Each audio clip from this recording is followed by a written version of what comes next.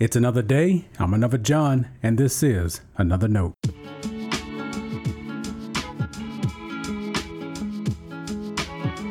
Today's edition of Another Note is titled Wrestling with a Prostitute.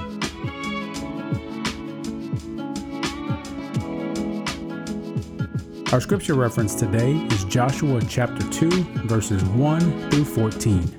As always, may the Lord add His blessing to the reading and hearing of His holy word.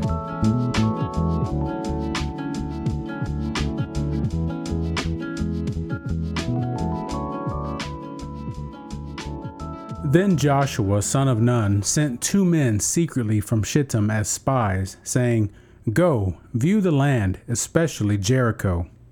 So they went and entered the house of a prostitute whose name was Rahab, and spent the night there. The king of Jericho was told, "Some Israelites have come here tonight to search out the land." Then the king of Jericho sent orders to Rahab, "Bring out the men who have come to you, who entered your house, for they have come only to search out the whole land." But the woman took the 2 men and hid them. Then she said, "True, the men came to me, but I did not know where they came from. And when it was time to get close to the gate at dark, the men went out. Where the men went, I do not know. Pursue them quickly, for you can overtake them." She had, however, brought them up to the roof and hidden them with the stalks of flax that she had laid out on the roof. So the men pursued them on the way to the Jordan as far as the fords. As soon as the pursuers had gone out, the gate was shut. Before they went to sleep, she came up to them on the roof and said to the men, "I know that the Lord has given you the land, and that dread of you has fallen on us, and that all the inhabitants of the land melt in fear before you. For we have heard how the Lord dried up the water of the Red Sea before you when you came out of Egypt, and what you did to the 2 kings of the Amorites that were beyond the Jordan, to Sihon and Og, whom you utterly destroyed. As soon as we heard it, our hearts melted, and there was no courage left in any of us because of you.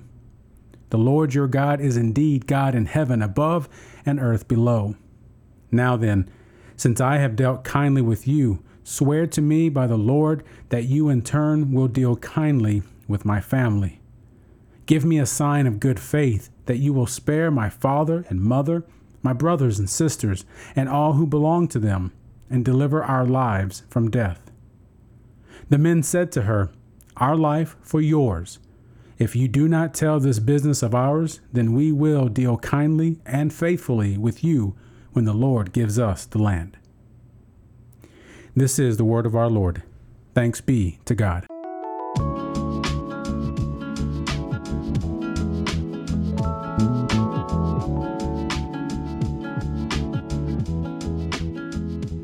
What makes a movie or any art form Christian? Does the author or creator need to be Christian? Should there be a quota of Christian words or themes? Is the good guy going to win, or does the bad guy have to convert for it to be truly Christian? Another question to ponder is, can art even be Christian? I've seen too many Christian movies. By that, I mean movies that certain Christian groups lauded and commended. I even read the supplementary curriculum that was available for purchase. Most of those movies, though, are less Christian and more inspirational. Faith-based, perhaps. Faith in Jesus might be at the center of dialogue, but usually a cursory faith. Nothing too wide, long, high, or deep. I like to joke about these Christian attempts to portray faith to the world. I joke because it's the best I can make of them. We don't seem willing to accept art if it doesn't match the Christian label. Has the church become just another marketable group? While I don't know the statistics, I'm sure more than 90% of the audience for these movies is already Christian. That tells me someone figured out a formula we love to watch. We could let art probe deeper aspects of faith and humanity, but we're too used to watching comfortable Christian tropes. In truth, they may hurt our efforts to portray the depth of the Christian faith. That's why this is an important conversation for us. I also want you to learn to reflect more on what represents our shared faith.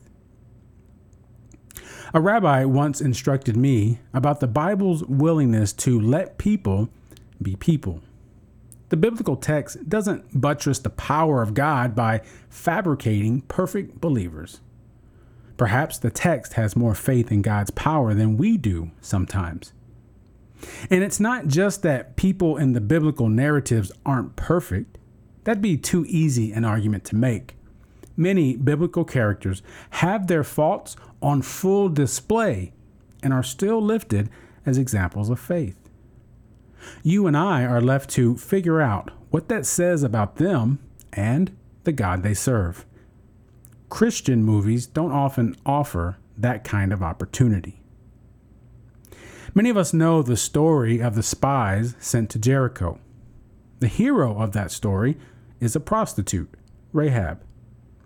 The text doesn't tell us that God or Joshua directed the spies where to go. They went first with Rahab.